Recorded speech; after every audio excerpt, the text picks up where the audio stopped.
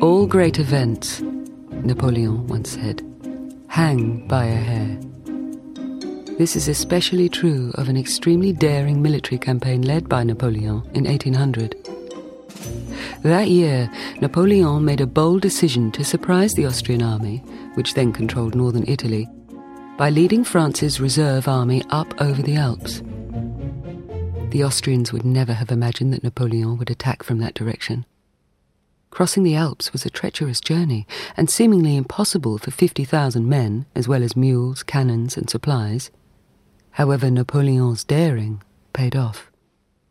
He defeated the Austrian army on the 14th of June 1800 in the famous Battle of Marengo. In this room, you can see Jacques-Louis David's bombastic painting commemorating Napoleon's victory at Marengo. Like many supreme rulers, Napoleon was a great propagandist. Orders and decorations are necessary in order to dazzle the people, he believed. Here, in this powerful propaganda, Napoleon and his stallion strike very powerful poses. Yet, as is often the case, this advertising is fanciful. Napoleon did not cross the Alps on a white charger. He rode a mule, an animal clever at navigating the tricky mountain paths. He also wore a simple grey greatcoat and not the magnificent billowing costume pictured here.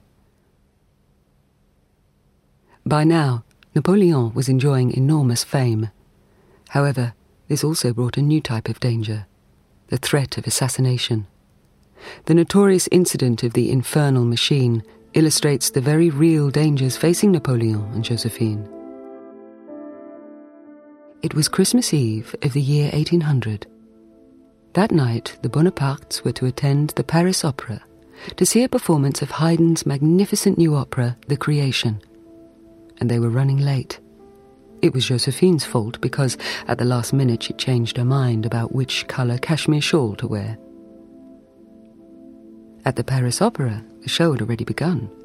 The orchestra was playing the prelude, presciently titled The Representation of Chaos.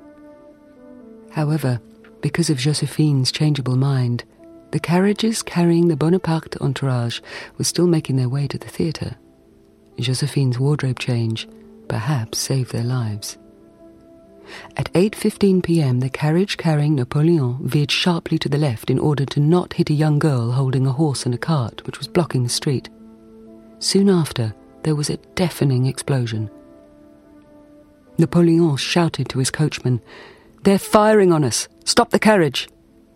He rushed out to see what had happened to Josephine's carriage, which was travelling behind his.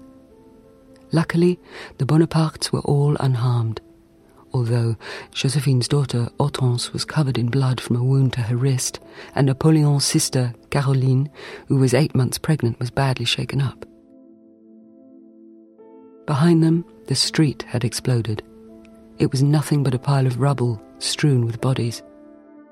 Many victims died in the explosion, including the young girl. Most treacherously, she had been paid by the assassins to hold the horse and cart that carried the bomb.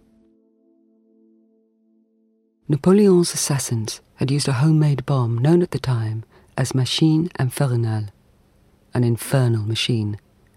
It consisted of a large wine cask filled with gunpowder, which had been strapped to a cart pulled by an old mare.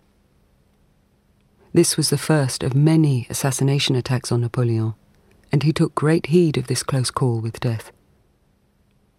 This near miss also underscored for Napoleon the necessity to consolidate his power. He had already engineered a coup d'etat that made him first consul, and thus the most powerful person in France. He then masterminded a plan to make him first consul for life. "Greatness is nothing," he once said, "unless it be lasting."